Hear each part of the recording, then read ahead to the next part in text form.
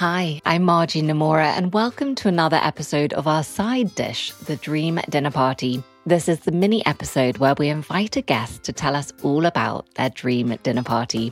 This week, we have the boys from BOSH, Henry and Ian, telling us all about their dream dinner party, and they take two slightly different approaches. Just because you're best friends doesn't mean you will have the same dream dinner party. So that was quite funny. I do hope you enjoyed today's episode, and thank you so much for listening. I'm so happy you're enjoying the side dish. Without further ado, here is Henry and Ian's dream dinner party. I love hosting dinner parties. It's so much easier because we have plant-based food. We eat plant-based food, and it's easier if we make it ourselves. It's such a great experience getting friends together and people who inspire you, enjoying food. I would say we don't do it enough. Yeah, I completely echo that sentiment. It's something that we should just do more of. I mean, dinner parties are there to be done, and we don't do them very, very often. Do you think that's a time issue? I would say we're so busy building our business, cooking food for the world. In a way, the world is our dinner party every single day. So that's probably part of the reason why we don't. For most people, it's an escape, but for us, it's our job. Yeah. But when we do have dinner parties, it's great fun. I like that. The world is our dinner party. So, BOSH, welcome to your dream dinner party. We're going to begin by talking about your dream guest list. Who are you going to invite to the dream dinner? I mean, I'm guessing that most people who get asked that question would probably say really famous people who might have died or might be alive now. But do you know what? I don't know if I'm that bothered about going to a dinner party with loads of famous people. I think I'd just rather have our mates there. Because we don't see them enough, because we're that busy, and everyone's got kids now, and half of them live over in Walthamstow. I think I'd rather just get an awful lot of buddies together and just chew the fat and just eat some nice food and just catch up. Because you might, for instance, invite David Beckham, but he might. Is that how you'd invite? No, but just as he's the first person that pops into my head. Why are you inviting golden balls to our dinner party? I feel I should have a veto right here. Yeah, because he might just be quite boring.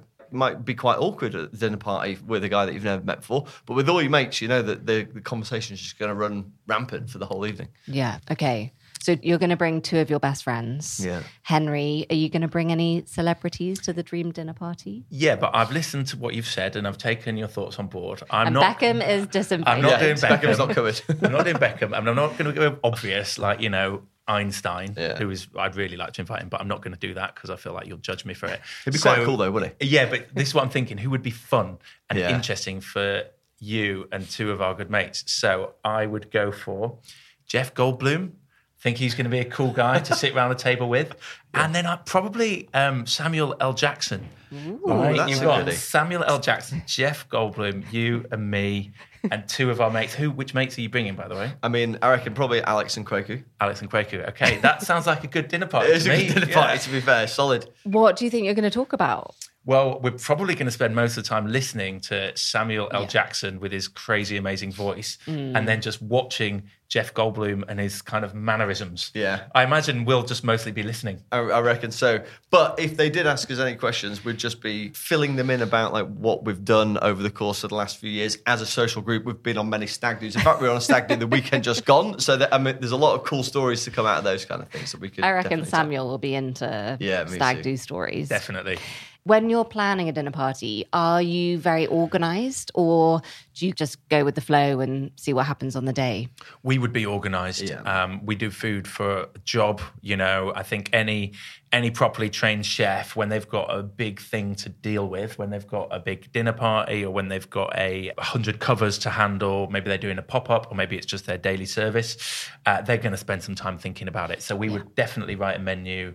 I don't think we'd go as far as to write a prep list, but we'd know the menu, we'd know the ingredients, we'd make sure we had everything sorted and we'd give ourselves lots of time to get it all done. Yeah. Where are you going to host the dream dinner party? We're going to do it in our office studio, which is in Hammersmith. It's got a beautiful kitchen we've just fitted out.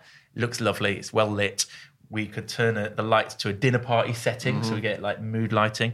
Maybe we'll film it since we've got Jeff Goldblum and Samuel L. Jackson. I could go on our YouTube channel. It'd be rude not to. Yeah, right. We could get some clips from that, I'm sure. That would be fun. And that seems like the perfect location. Yeah, definitely. The team could do the washing up. Exactly. Perfect. Oh, that is ideal. Yeah. Very important question. When you invite people to a dinner party, what time do you ask them for? And then actually, what time do you want them to arrive?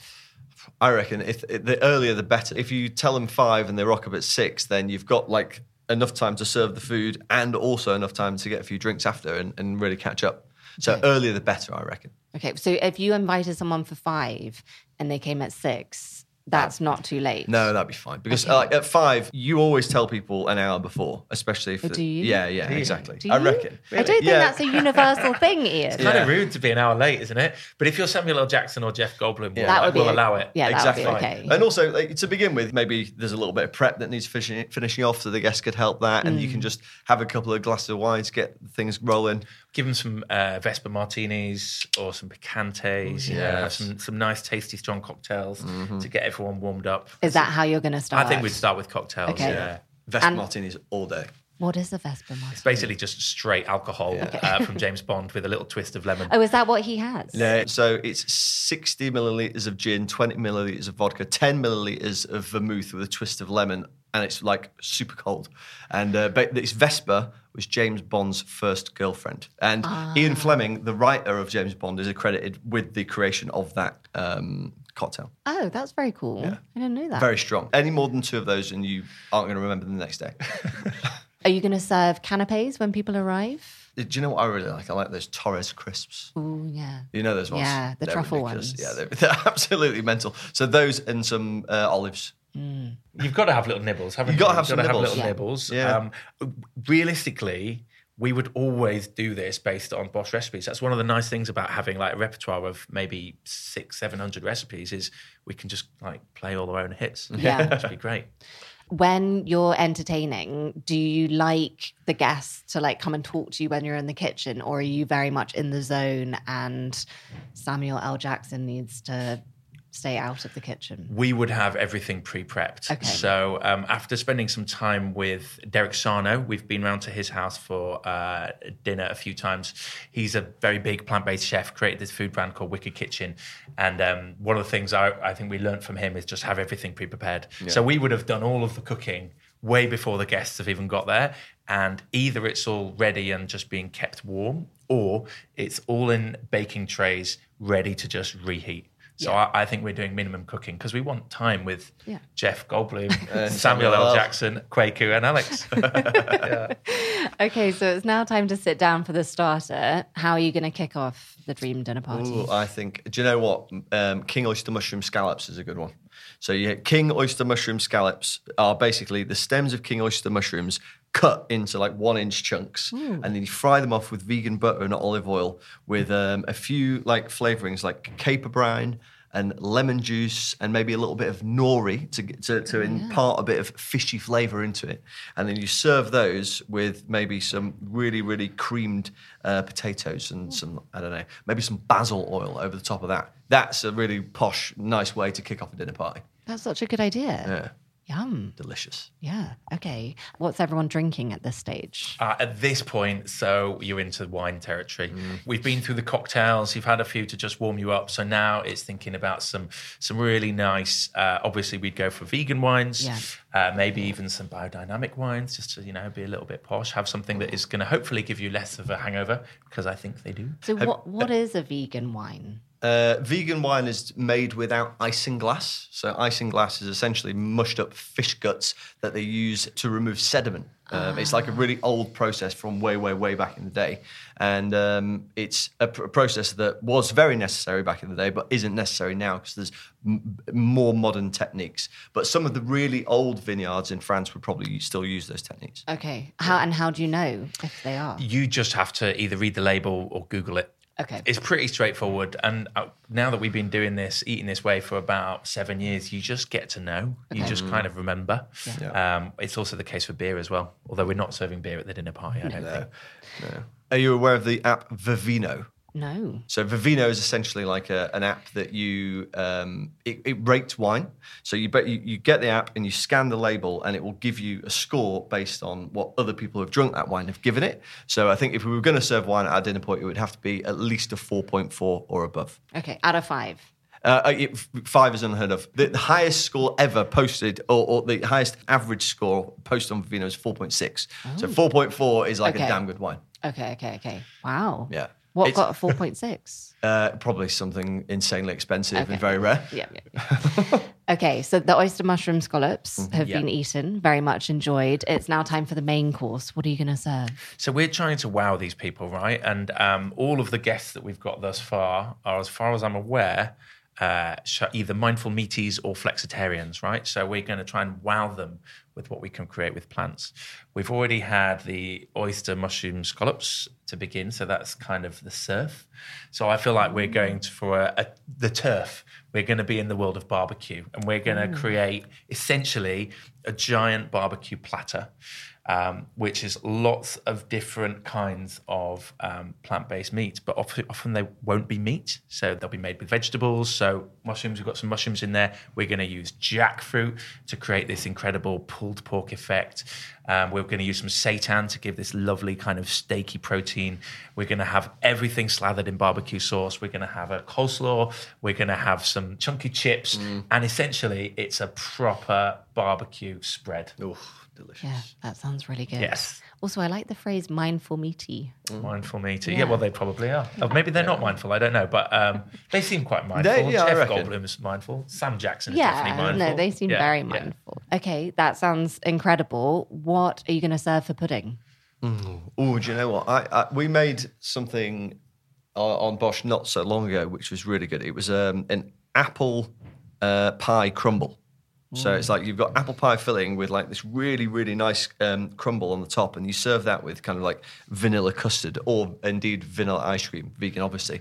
And that's just like a nice, wholesome way to round up what would have been a really lovely dinner. And then the all-important thing is at least one espresso martini to finish, right? So everybody, instead of going for that espresso and then it's time to go to sleep, it's like espresso martini.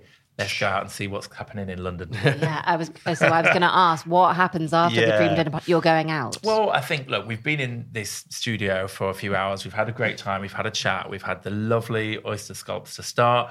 We've had this kind of barbecue platter, which has been delicious. We've had a little bit of apple crumble to finish. And then we rock on to our espresso martinis. Then I think we're probably going to get the tube. Because obviously you take those guys on the tube. You're not going to take them in a cab. That's too obvious. So get them on the tube, see what happens with the imagine looks. the other people on the tube. That would be so fun. And then I think we go to Leicester Square.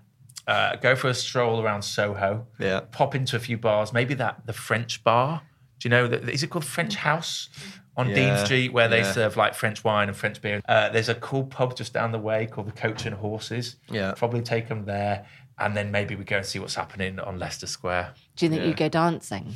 Yeah, definitely. Yeah. Absolutely. Potentially. But you never know. We might not even finish in Leicester Square. We might head over to Shoreditch to see what's happening over there as well. There's always some fun to be had over there. We started west, then we went central, then we go east. Yeah, nice. But regardless, it's going to be a big night. That's all we know. Okay. Yeah. 2 a.m. finish. Amazing. Thank you so much. That was your dream dinner party. Thank you very much. Thank you. So there we have it. The BOSH Dream Dinner Party is over. The food has been eaten. The guests have gone home. I do hope you enjoyed today's episode, and make sure you're subscribed to catch all episodes of the Dream Dinner Party and also Desert Island Dishes. Thank you so much for listening. Bye.